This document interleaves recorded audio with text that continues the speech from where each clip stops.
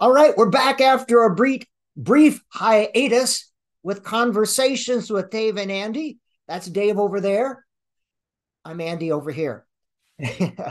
So today we are going to just a lot of the confusion, a lot of the misspeaking and yelling and back and forth has to do with confusion of terms. So today we're going to try to define or examine some of these terms and see if we can come to some common ground on them. So, Mr. David, what term would you like to start with? Well, we could start with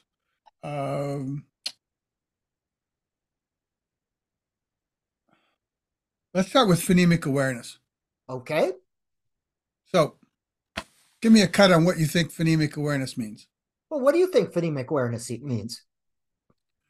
For me, I make what I think is a very important distinction between the kind of attention that the brain is, the kind of attention that we are giving to differentiating the sound components in the oral language stream. So when you say your name, or I say my name, or we say chair behind you, or desk behind you, or whatever it is, right? There's all kinds of little sound parts in that our brain's paying attention to that make the difference between Andrew and David, between bat and cat, and between dad and bad, and between ball and call, right? So for example, between ball and call, there's a very small little window, very small little slice in the sound stream that makes the difference between ball and call, the B and the C in the beginning of sound. So that difference in sound that makes a difference in recognizing a word and all that goes with it is phonemic awareness. But the kind of phonemic awareness that's required in order for us to learn to speak and listen to a language, like we're doing now, and the kind of phonemic awareness that's associated with reading are two different things. The phonemic awareness associated with reading has to do with making distinctions in sound that correspond or map to the print, to the alphabet, in a way that we don't have to make when we're speaking and listening. So I always make a difference between natural phonemic awareness and artificial phonemic awareness. Phoneme is sound, awareness is consciousness of. So phonemic awareness is consciousness of sounds within words. Now, I don't think you have to be aware of any mapping in your brain. You just need to know the basics of sounds. Phonemic awareness activity is manipulating sounds within words, sounds and parts of words. Now, everyone believes that phonemic awareness should be part of early reading instruction, emergent, preschool, kindergarten, maybe first grade. The research on this is correlational, not causal. So there should not be too much emphasis on phonemic awareness activities. A lot of things such as rhyming, a lot of incidental difference between this word and that word. It's a listening activity, and technically there should not be any alphabet involved in it if it's a pure phonemic awareness. There's phonics phonemic hybrid. The research is correlational. They found that students with high scores on phonemic awareness scored better in reading achievement a couple years down the line. But phonemic awareness is a result of being exposed to books, being exposed to language, and having parents talk with you. So that's why it's correlational, not causal. Was that more than you wanted? I don't know about exposed to books, except insofar as somebody's reading to you, you're getting more language exposure and getting more literate language exposure, which might be more exercising of phonemic differentiations. But exposed to books means being read to at a young age. Where we differ is the idea of mapping in your head to words. You know, I think that's a great theory. I don't think it could be a basic theory. I don't think it has application in real life. Because in our head, when we hear the word cat, we do not associate it with short A words or words that start with C. We associate. Yeah, absolutely. Yeah. My pushback on that wasn't so much to say that I'm an advocate of, I make a distinction between the phonemic awareness that's discussed in reading circles, which I think is through the lens of reading, and phonemic awareness that an illiterate person or a person never exposed to literacy still has a certain level of phonemic awareness that's implicit in their ability to recognize words.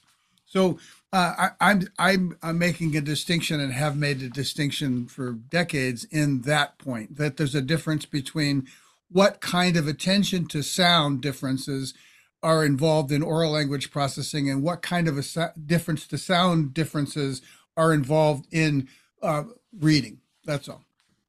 Now, from a reading instruction point of view, one misuse of phonemic awareness activities is in students reading in grades 3 and above. There was a high school reading class, special ed classroom, severely struggling readers, and the high school teacher was doing phonemic awareness activities. That is inappropriate at that age. They generally should cease when students are reading at the first grade level.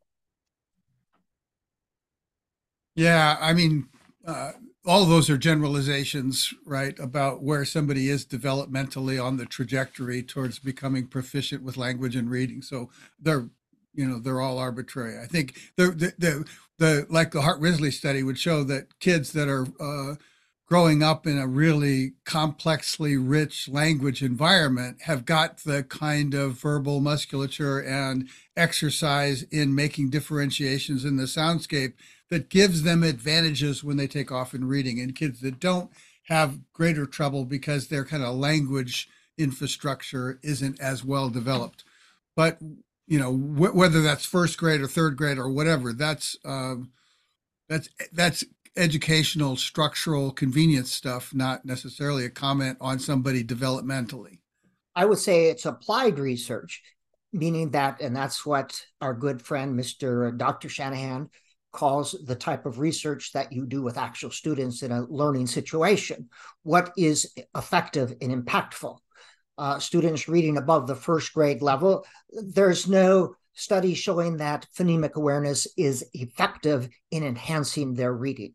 Yeah, again, inside an educational institutional structure. I mean, kids that are going through homeschool, kids that are off the developmental track for some other way. I mean, saying there's a difference between kind of where you put the microscope and trying to observe this stuff.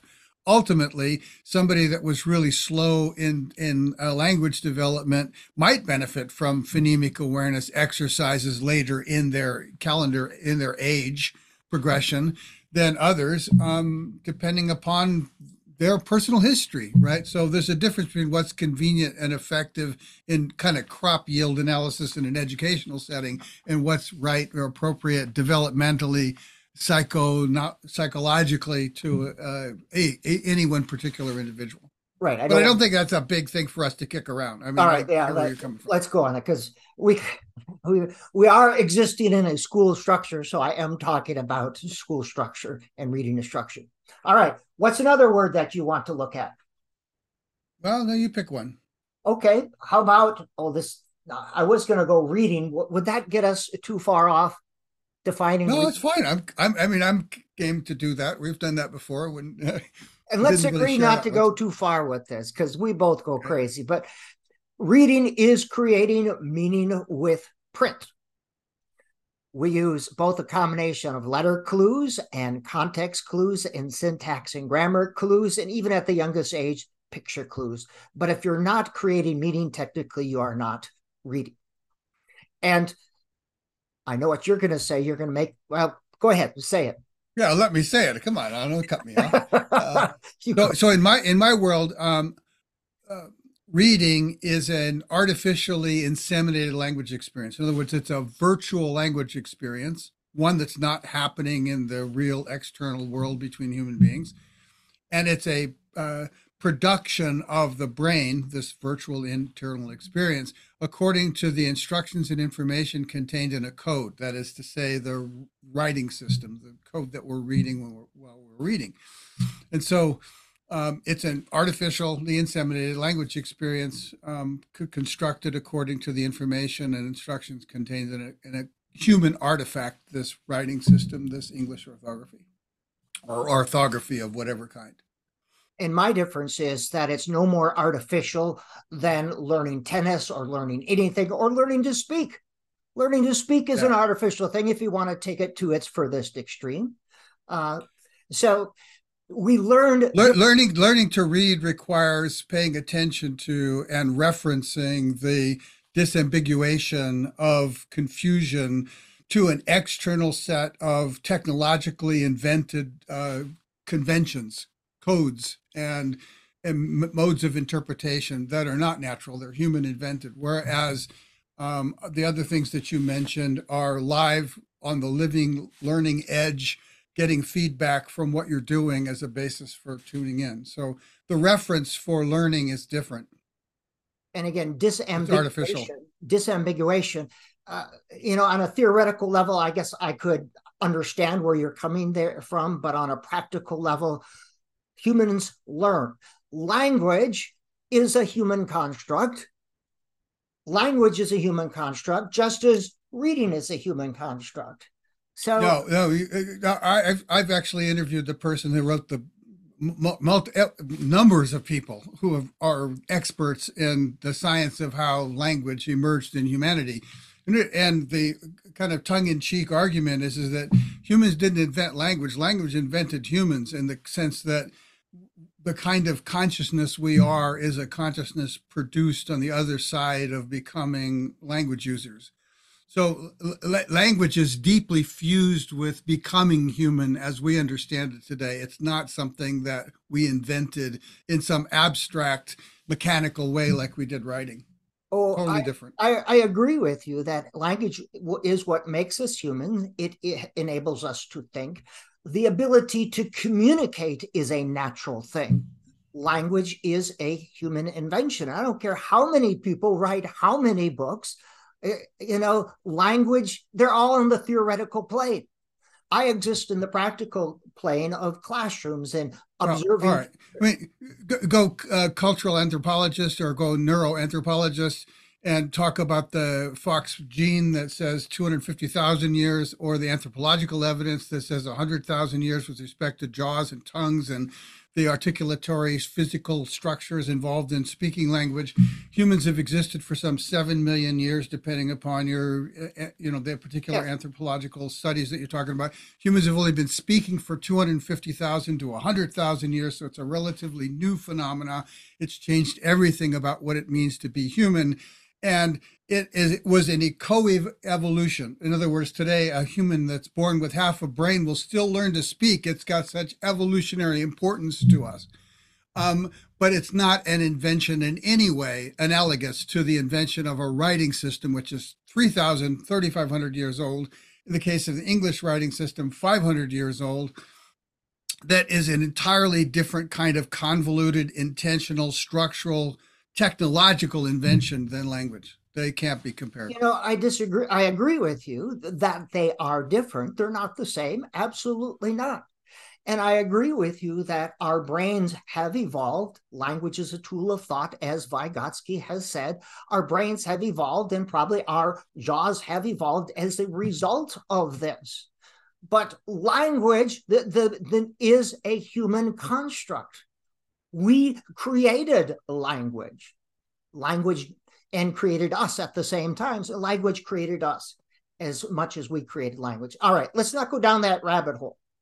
All right, because we would spend 20 minutes and we bore everybody.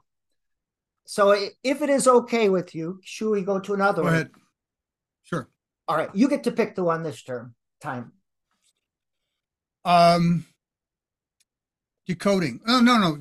Word identification. Great one. Go ahead. Go for it. No, I want you to go with this. This is important to you. So, and if we pick the words, the other guy should start with the definition. Word identification is different than word recognition. Word identification is you see a word in print, it is in your lexicon, which is the dictionary in your head. You don't recognize it. You don't automatically know what it is. So you have to use a strategy. What strategy should I use? I should use phonics, phonemic or morphemic analysis, semantics, or analogy. Those are the 4 word identification strategies. And a strategy, word identification is a strategy. It's something you consciously apply.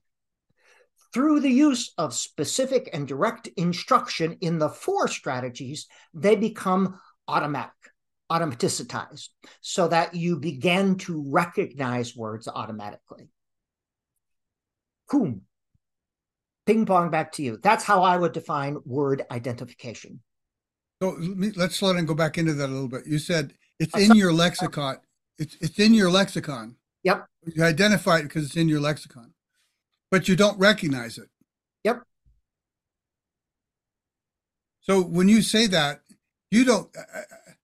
Identification seems to suggest that I've identified it, but if I don't recognize it, how can I identify? It's a confusing way of using those terms. I mean, it's not the way that identification or recognition are used outside of the specialty bubble that we're talking about. So when we talk about identifying something, it usually implies a recognition. You're suggesting there's an implicit capacity for recognition because it's in your lexicon, but you haven't recognized it. In the world of reading, to recognize a word is to perceive it, and you automatically know what it is. So we're talking not about recognition and identification. We're talking about word recognition and word identification. Word recognition, you perceive the word, you automatically know what it is, and you keep moving on. So how would you define word identification? I wouldn't. I don't know that I would use that term. I mean, even if it's implicit that, I mean, I understand there's a value in making a distinction between a word that I know, but I can't recognize it in print, right? There's that. And then there's a word that I recognize in print, right? So and there's a word that I haven't yet learned that I've recognized in print as a mode of learning it. So I've recognized that I've identified this word, I've recognized this word, and because of the context that's unflowing, that I'm flowing through when I encounter it, I've now learned that word. So so the cases are that I know the word orally, it's in my oral vocabulary, I'm familiar with the word, but when I see it in print, it doesn't connect, I can't recognize it. Then there's the case where I recognize it and I know it.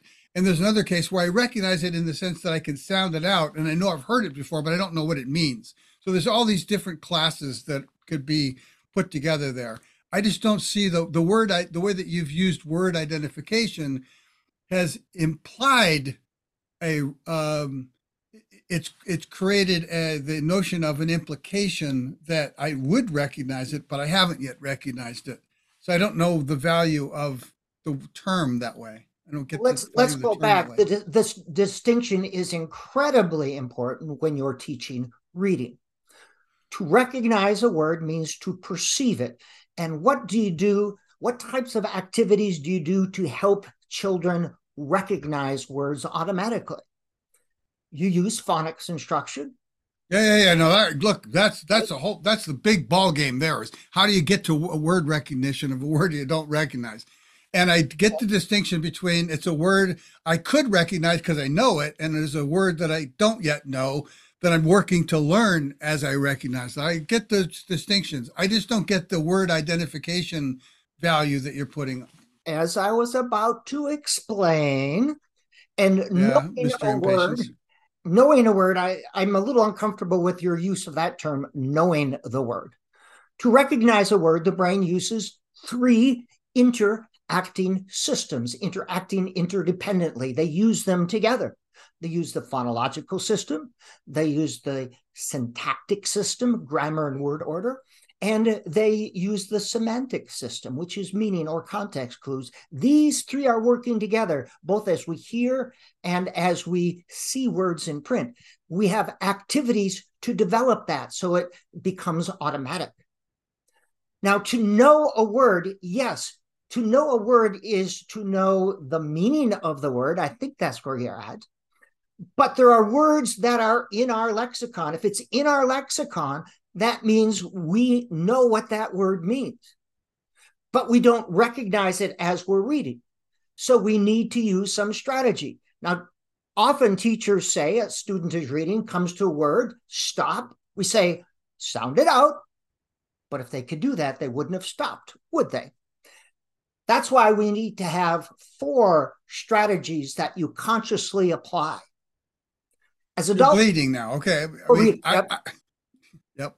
I get all that. My only thing is that the instruction, I'm trying to get you to be more specific about what you think is the conceptual slash instructional value of the distinction called word identification.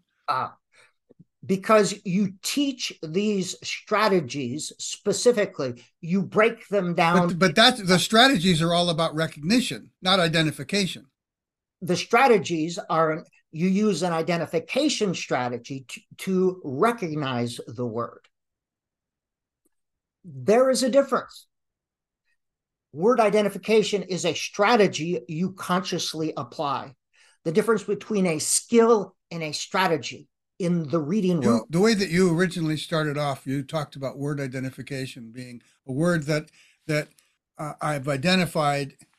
Again, I can't even identify it. If I don't recognize the word, then it's an unrecognized word. I don't get the value of saying that there's a distinction called word identification that's different from word recognition at the conceptual level of understanding the challenge of reading. The identification is the strategy you use to recognize the word. Sounding out the word is one strategy. Yeah, I get that. All right. Okay. So I don't know what we're having trouble. If we could rewind the tape and play the part where you just said what word identification was, that's the part by itself, as if it's an isolated phenomena. There's word identification is a subcomponent and one of multiple strategies for getting to recognition. That's what I'm hearing you now say. I said all along, word identification is a strategy used to recognize a word. You see a word, you don't automatically know what it is, you don't recognize it, but it's in your lexicon. If you could just recognize it, you could connect it to the dictionary page in your head. So you need to use a strategy. So in a way, then what you're describing as word identification is that part of word recognition strategies that have to do with recognizing a word that's in your lexicon. Recognition is something we do automatically. So I think you're getting there. Word identification is a strategy used to recognize a word.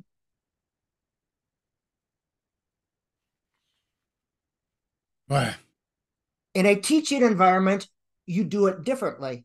You teach the steps specifically to identify words, step 1, step 2, step 3. You do different things to develop students' ability to recognize words automatically. That is differently. That's a skill.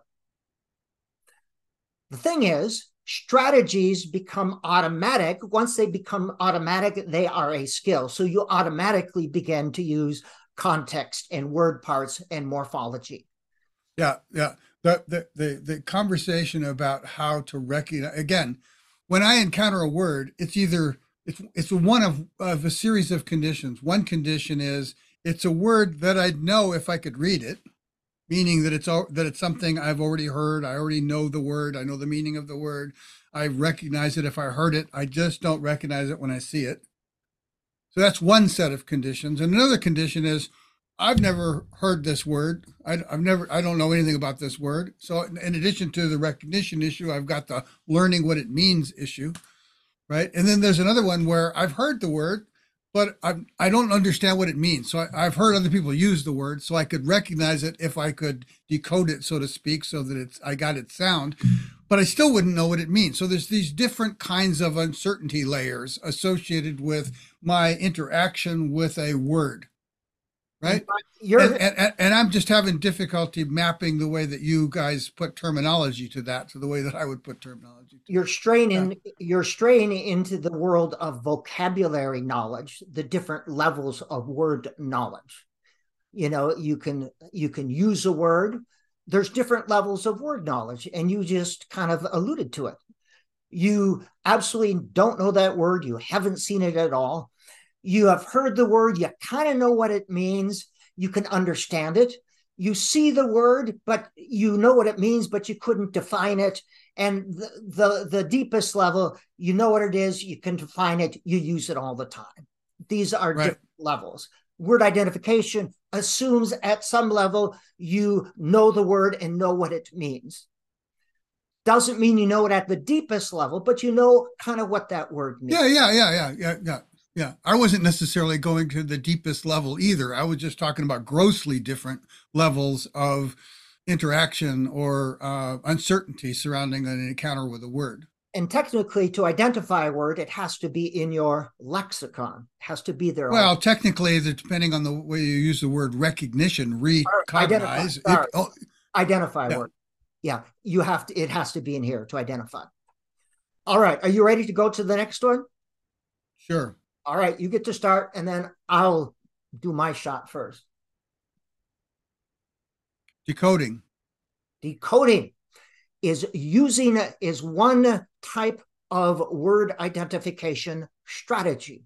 It is using the code, the letter codes, to sound out the word.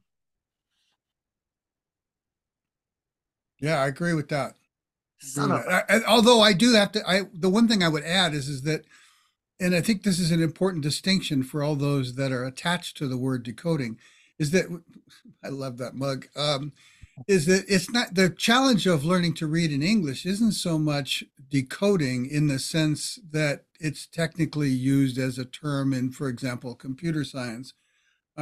It's more a case of disambiguating. And I mean, what I mean by that is that our code is not simply decodable. It's got a very confusing, messy correspondence between letters and sounds that can't be completely determined by the code itself. It takes an interpretive a secondary layer of interpretation to map on the letters and sounds to get to some kind of word recognition through decoding. So decoding to me has always been a misleading term because there's no, you could say that decoding existed in the days of the Greeks or the Romans, or to some degree in Italian and Spanish today, where there's a really simple correspondence. But today, for example, when we talk about a decoder in the software world, like a way a modem works, right? There's a really hard structural correspondence between the decoding system and the code itself that there's no ambiguity that it's trying to work out. There's errors that it might have error correction software to deal with and whatever, but there's nothing fundamentally confusing in the relationship between the elements in the code that the decoder has to deal with, like there is in our system. So I think decoding is a loaded term that's got a lot of, it's been made to seem more simplistic than it is, to the disadvantage of the way we think about reading. I'm playing a drinking game every time you say disambiguate. Good for you. It's a very popular and powerful and important term when you're talking about getting through confusion to a coherent whole meaning. I love you, and I love that definition. We must disambiguate the difference between word identification, word recognition, and decoding. Yep, exactly. And they are used synonymously by people who don't understand literacy. That's why I was pressing the point, because I think that there's some confusion in the way those terms are used. Yeah. And that's why we're doing this. Excellent. Okay. Are we good with that one? Yep. Okay. Here's one for you. Professional development. And we'll put it in the context of teaching. Yeah. I don't like the term as much as I like professional learning. And we've talked about this before. In my view, I think the most important part of being a teacher, because we just grounded it that way, is that they are before they can be good stewards of the healthy attentional participation of the learners that they are quote teaching. They need to be good stewards of the health of their own learning. They need to be having the kind of internal conversations and dialogues and first person learning journeying that you and I are doing in trying to explore and understand this, rather than being rote, robotic extensions of protocols of this is what this means and this is what I'm supposed to do now and so forth and so on. So for me, professional development is a way of professional learning is a way of informing teachers about different dimensions that they should be considering while they're first person learning their way into teaching. I'm okay with the word learning. I use the word development because it assumes there are stages. In a case of teaching, the development never ends. Now, we've got teachers for 3 semesters in student teaching. There's no way we can even complete a partial finished product. We get them ready to begin the journey. Teachers need continual professional development, and this is research-based. Master teachers have knowledge in 4 areas. First is content knowledge of what they're teaching. That's kind of tough for an elementary. They have to know a lot of stuff. Pedagogical knowledge. These are general teaching strategies. Pedagogical content knowledge, how to teach a specific area, how to teach reading, how to teach writing, how to teach math, how to teach science. And knowledge of learners and learning, how human beings develop, how human beings best learn. To create master teachers, it is a simple thing. We must continue to promote learning, to promote more knowledge, gathering more knowledge in each of those 4 areas. And the master teachers I have encountered are learning up until the day they retire and beyond. Don't have any problem with that. All right. Yeah. I mean, again, I think there's so much that teachers can benefit from learning, and nothing in particular is more important than them staying on the learning edge of their own practice and of their meeting the learners in the challenges that they're facilitating. So important to have a background, but that background should never automate what they're doing. And we've had this conversation before. It's never, and people think if teachers just have these skills, they apply these skills, and teaching is much more complex. So how should we address professional learning or development in our schools? Is that going off? Is that another conversation? Because teachers are the most important variable, most significant variable in determining how much learning goes on. Yeah, I mean, it brings up some of the interesting thoughts that were triggered by the documents that you shared with me earlier from on the various research on teacher effectiveness and what have you.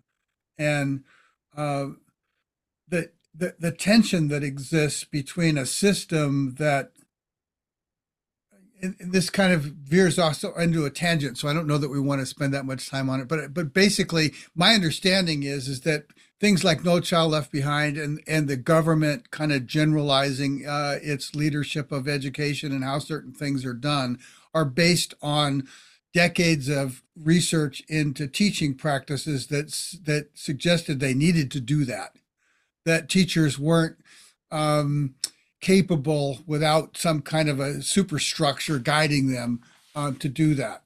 And that's where all kinds of problems have come into the system between what should teachers know and how much should we press them to know and perform in certain ways in order to be accountable to some larger system that's assessing them. And what's the downside of that in terms of disincenting their first person learning and their first person quality of participation when they feel so roboticized. And that is probably a subject for another conversation. Yeah, I think that's a whole big thing in itself. Because the government has not identified what's most effective. They've identified what's most profitable. All right, you get to choose. I don't disagree with that.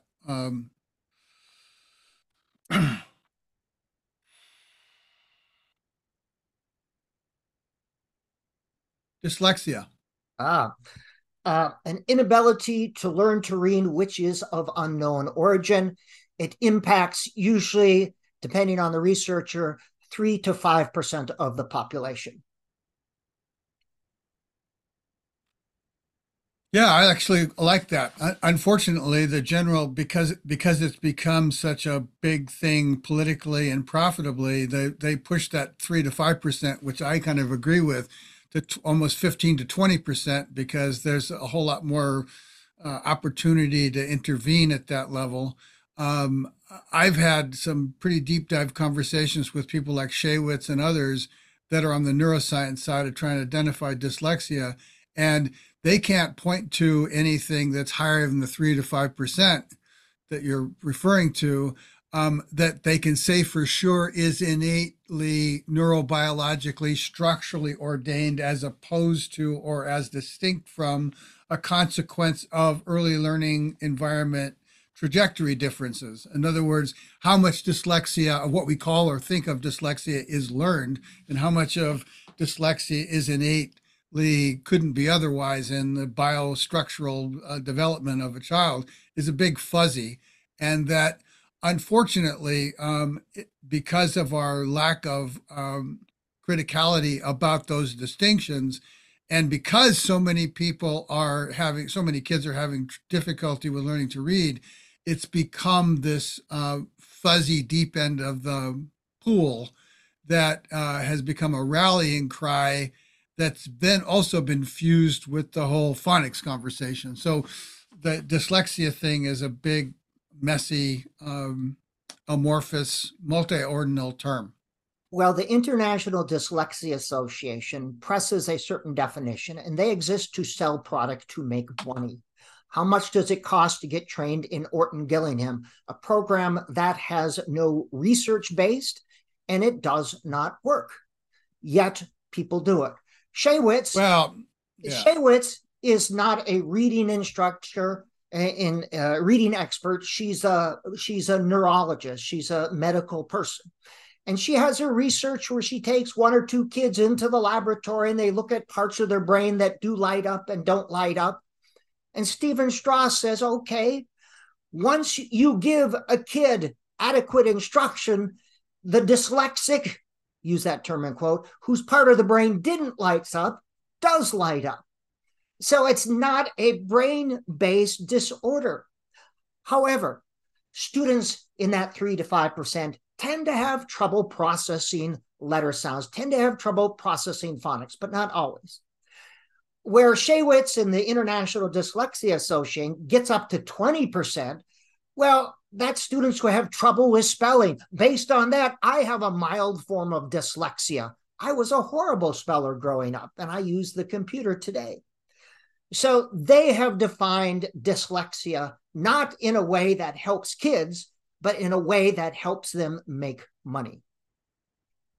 Yeah, I wouldn't quite be so dark about it. I think there's really generally good intentions, like we've talked about many times before, in where people are coming from.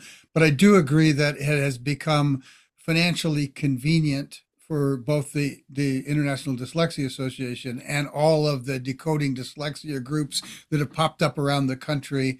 But that what glues them together is a ferocity of passion about not wanting kids to get harmed by the sustained, lack of success with reading and what it does to their lives. So I think they're coming from a good place, and like anything else, it gets all kinds of kind of predatory hijackers that jump on the bandwagon to try to monetize it.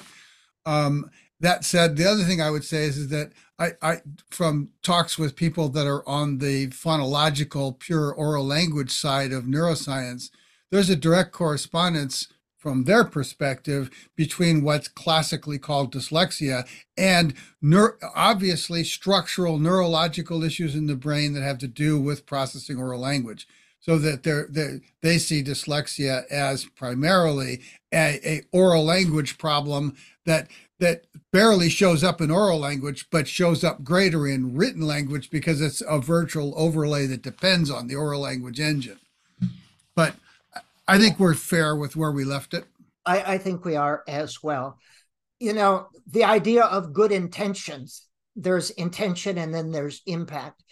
I agree that some people within the dyslexia movement, that I know that's a generalization, have good intent. But listen, you could download my videos for free, or you could pay $4,000 for an Orton Gillingham training.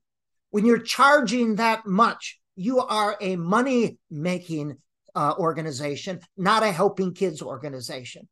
So I just want to vomit in my mouth when I hear these groups saying they're there to help kids. Pay me $1,500 letters, pay me $4,000 to $5,000, Orton Gillingham. All right. Yeah. Look, I've got a few hundred videos that are all free and I've never charged for too. So, yeah, I get that. All right. Are you ready for a new word? Yep. Balanced literacy.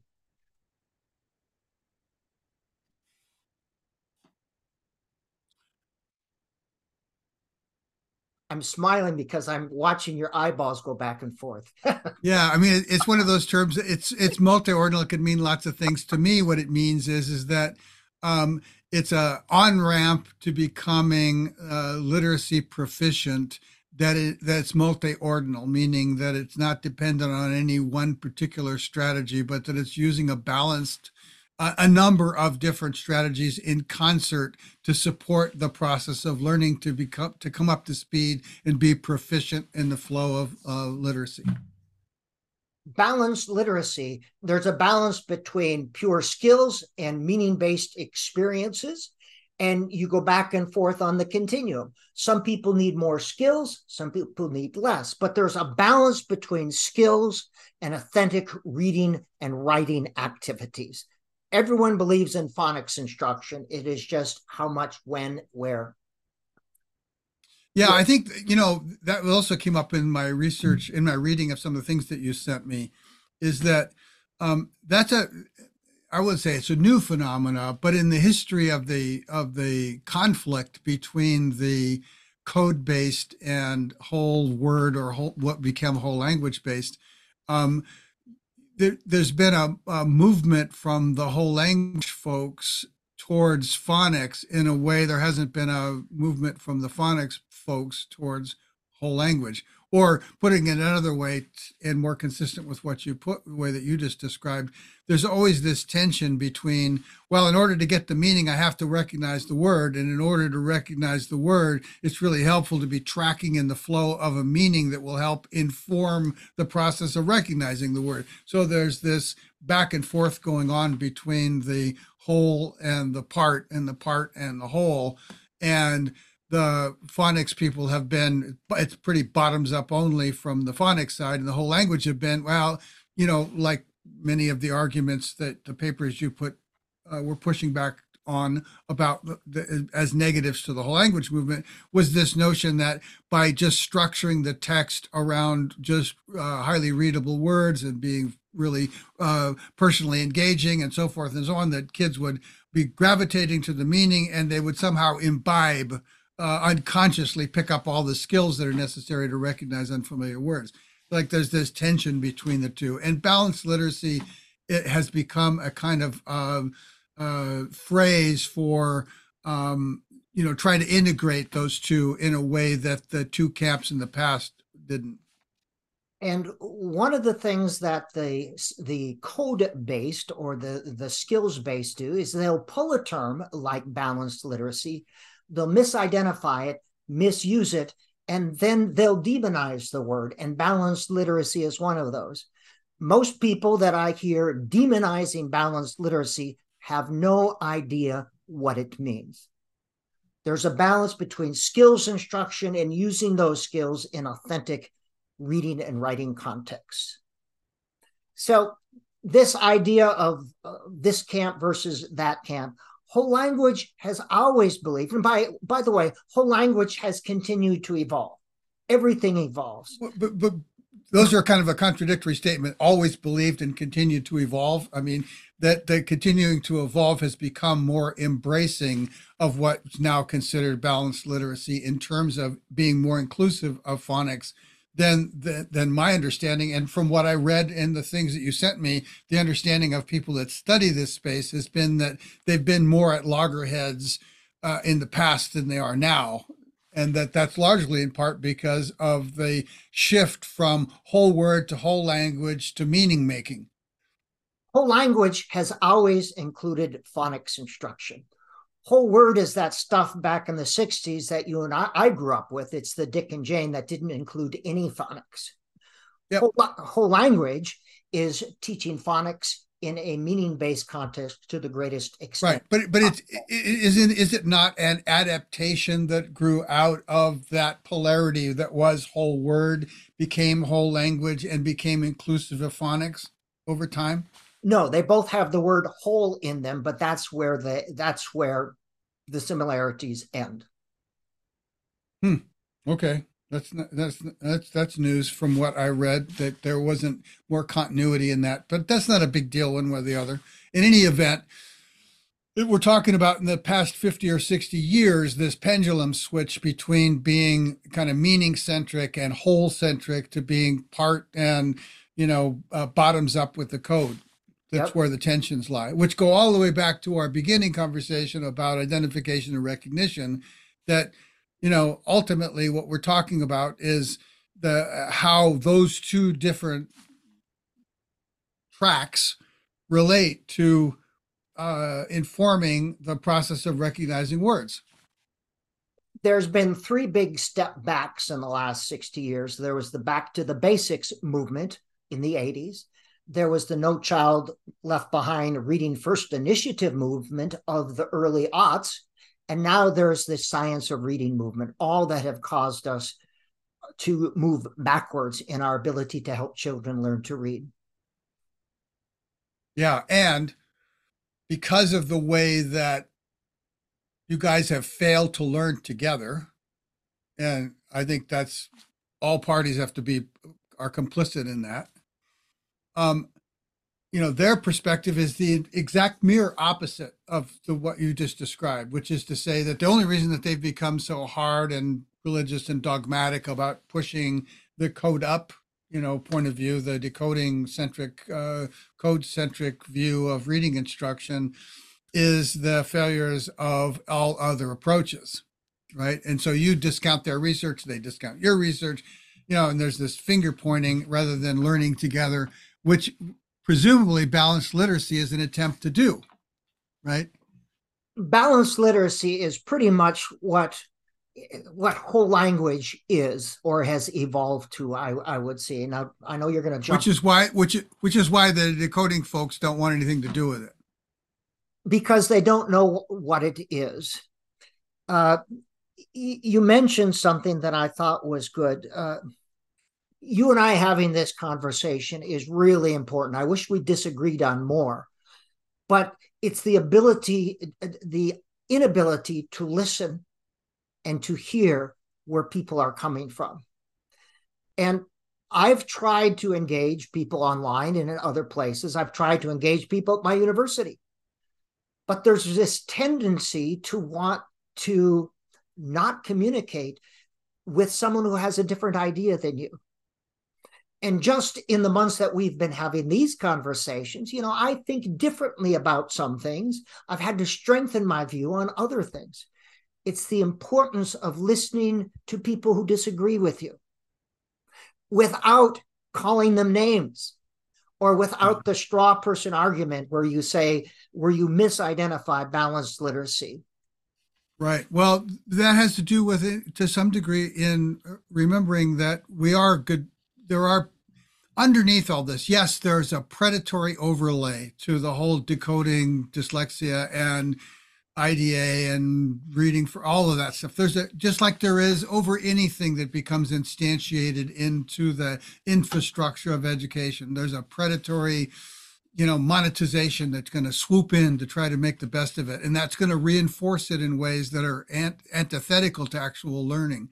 And the same would be true if your side was dominant right now. There'd be people rushing to make products that do this that would be kind of insular and attacking those that didn't.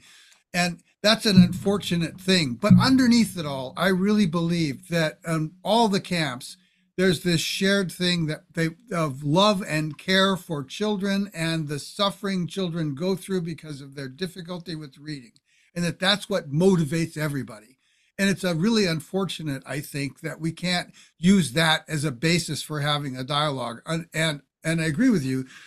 Unfortunately, once people for psychological reasons or for income reasons, get associated with a particular way to do something, then it becomes very difficult for them to back out from it because it means that, or it implies that they were wrong, which hurts their reputation, potentially hurts their income.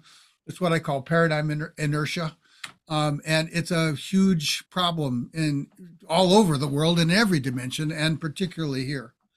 But I think there's a great opportunity that we're just scratching the surface of, you and I, right? Of getting to, what's the underlying core challenge, and how can we think differently about that in a way that integrates the best of everybody's thinking instead of having to stay true to something for ideological or economic or psychological reasons. I mean, there's just too much at stake. And when the various camps says research says this and research says that, understanding what research and educational research is important. There is no single study that proves anything in the social sciences. That's not how science works. And when someone says research shows this, I say, well, show me the research so I can analyze it. It proves this is effective for this person used in this way for that level. There's no single study. You have to look at the wide variety. Now, when I look at the science of reading, the claim is that there's this reading crisis, and we've gone through this before. And again, we want to say, well, show us some valid data. Reading scores are about the same as they always have been. But, which, by the way, is which makes it the crisis for me. It's not that there's some, worsening. It's that it's always been worse than it should be. That's the crisis. That's where we differ on the term. We can always do better, but when you compare us to other countries, we stack up rather well. When you compare like populations, which is very hard to do, by the way. It's very hard to do. I think the Pearl stuff is... It's very hard to find like populations. But when you look at people like Emily Hanford, who misidentify the crisis, but even if there were a crisis, she has identified the problem and the solution. If there were a crisis, she has said, oh, it's because of phonics. So that is not scientific thinking to use I thinkisms and anecdotal evidence to identify a problem and a solution. Yep. Look, I have pushed back hard on Hannaford, right? And so I disagree with. Again, I appreciate the spirit of what she's trying to do, just like I do all of the parents that join up in the Decoding Dyslexia groups or the various online groups that are out there championing reading and instructional reform, et cetera. I think they're coming from a good place, but to me, it comes back to the mental models, and the mental model that you all share is the one that ultimately I want to challenge, which is that at the point of interaction between a reader and a word that they're trying to recognize, they're trying to identify, to use your term, right? That the word is static and can't help them. And that's what we'll get to when, another episode down the road. Right. We want to help children develop their full literacy potential. I agree that many, probably most, do have good intent. But when I look at someone like Emily Hanford, I say, what is her intent? Is it to make her career and make money? Why does she not involve real literacy experts? Why doesn't she read some research? Because the experts that she does involve are so adamant against including you. Like I told you, I once had the Secretary of Education tell the Assistant Secretary of Education to tell me not to talk to people like Allington and otherwise, or they would, I've been threatened myself by powers that are for crossing the line from the code-centric part to the whole language part in my own inquiries. So, I get the pressure that somebody like that's under, and the fact that from their perspective, the preponderance of science says we've got to teach, and again, it comes down to the population's not a monolith. It's not like every kid's got the same brain with the same level of readiness, with the same vocabulary, with the same, phonemic differentiation skill, implicit skills, with the same word attack or recognition skills, with the same knowledge of the world as a back. All these kids are different. So it's when you look at the kids that are struggling the most and what is it they're weak at, and given the majority of the population that is struggling, and inside that population, the majority of those that have particular kinds of weaknesses, what instructional strategy will work with that? And it's big generalizations, throw it on big generalizations. That's exactly what technology can change in the future. You're starting to sound like a balanced literacy instructor, because one size of instruction does not fit all.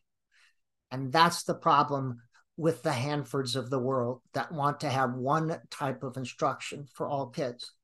All right. Yeah, well, I think the problem's at a different place, but that's another day. Today's enough, yeah? I think it's your turn for a word. Is it? Yep. I did balanced literacy, and that led to...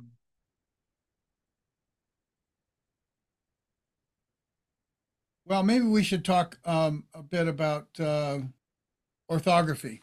What is orthography? Orthography is using the arrangement of letters to identify a word.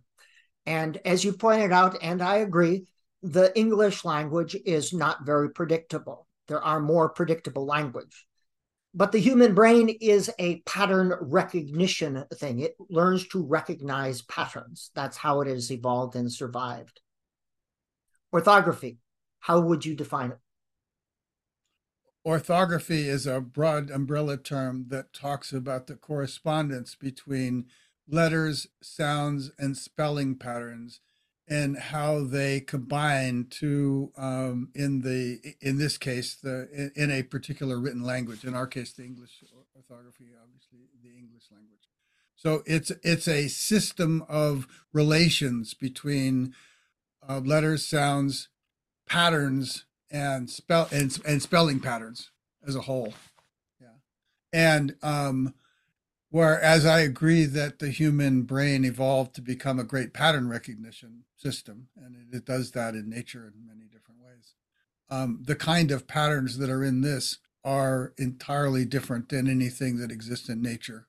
And so learning to read via our orthography is a kind of challenge that no human being in the entire history of the planet, in the entire evolutionary history of humanity ever did, but except for a few hundred years ago, began a few hundred years ago. So. Okay. Don't agree with all of that, but good. I agree with some of that. All right. You have your choice. You can do scientifically based reading instruction, or you can do systematic phonics instruction. Scientifically based reading research, or systematic phonics instruction. Which one would you like to chew on? Doesn't matter. You pick one. It's your turn, isn't it? All right. No, I picked the last. Yes, yeah. Yeah. All right, let's do systematic phonics instruction, because that's what we've been talking about. Systematic phonics instruction. Well, I have to start by saying I disagree with that. But it has to do with training reflexive patterns of response to the recognition of phonical patterns in the code. So the bizarre rules of phonics, learning to recognize which of the letters are to be interpreted through these bizarre rules to get to the right sound pattern as a basis of word recognition. And I would define it as, and I agree with you, there's no defined scope and sequence of letters and letter patterns that you build up to get you to a finished reading product. Systematic phonics instruction is learning to put letters to sounds. That's what phonics is. Systematic means there's some system, some way of organizing when you teach and what you teach, and when students master and what they master. There's a system in place. That's how I would define systematic phonics instruction. Which implies that there's a systematic relationship between letters and sounds, and there's not. There is not, but there are some basics. Well, there are systematic relationships between letters and sounds that can be arrived at through a highly abstract, conceptual, intellectual overview, but there's not one that can be intuitively grasped by a struggling reader or beginning reader. So this is what it would look like in kindergarten and first grade. I would need to teach the letter sounds. I would use some system to record when I taught the 27 letters and their letter sounds. And I would use another systems to record when students have mastered that systematic. We need to teach the letter sounds, whether we agree with them or not. Yeah, but that's where the problem comes in, right? I mean, when you say teach the letter sounds, it's not. This is one of the things that we didn't talk about, the alphabetic principle, which would be, let's say that's the next term. If it's okay with you, let's bleed right from here into the alphabetic Okay. principle, because a lot of phonics instruction kind of implies the alphabetic principle, or that there is such a thing as an alphabetic principle. Now, on one level, you could say, yeah, there's a correspondence between letters and sounds, and that's the principle to get. That's fine. That is not, I don't have a problem with that. But the idea that letters have a simple relationship to sounds is itself crazy making to kids, in my view, right? Because the majority of time, if you take the alphabet letter name sound, you teach that, or you take the common sound, the most common sound, and you teach that, in the 500 most commonly used words of kindergarten, those two default strategies, trying to assign a letter name or common sound to a letter, will be wrong half the time in the most common words used in kindergarten vocabulary. So the point is that those 26 letters, 27 letters, if you want to put it that way, correspond to the 44 sounds of English in 120 ways, even in kindergarten language. We all agree that it's not logical, but we must teach these basic letter sounds as a basis. There's 44 phonemes in the English language, 27 letters, that were 18 short. Absolutely, everyone agrees with that. Does that mean we don't teach letter sounds? And by the way, we teach sight words as well, a word that you recognize automatically. Those are the 100 most frequent, or dolch or Xena or whatever. We use the Right. same thing to document when they're introduced and when they're mastered. But are you saying then, since they're not 100% reliable, that we shouldn't teach letter sounds? I don't think you're saying that, or letter patterns. No, no, no, no, no. But I would help kids understand that there's more to the way a letter can sound than these simple letter sounds we teach them, because they set them up for being wrong in ways they can't understand later. So by teaching them a simple set of letter sounds in the hopes that we're going to bootstrap them, right? And then they encounter numerous words in which those sounds that they've been taught to associate with letters no longer work in the words they encounter. It causes them to be wrong in ways they can't understand why they're wrong, which sabotages the process. So I think the way we teach letter sounds is wrong. I'm not saying we shouldn't teach letter sounds. I think we should teach them differently. And that's why we teach students to recognize words using three cueing systems. So they're not relying just on letter patterns, but syntax and semantics as well. Which you're doing because they can't rely on letter patterns. Well, not 100%, but we must teach letters. Again, if kids could look at a word and it was intuitively decodable, meaning that they could just look at the letters and boom, word popped into their mind. The sound of the word was there. It was immediately there. Then we wouldn't be trying to teach them all these extraneous ways to get to word recognition. Word identification, you mean, to identify a word. There's a difference. All right. You wanted to go with the alphabetic principle? We kind of just talked about that.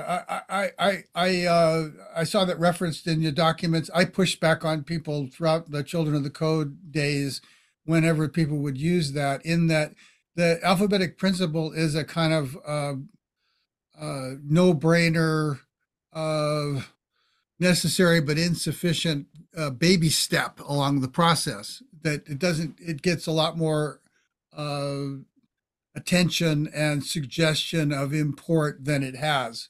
Because the problem isn't that there's a principle to get that letters correspond to sound. I think every little kid in the world gets that pretty easily.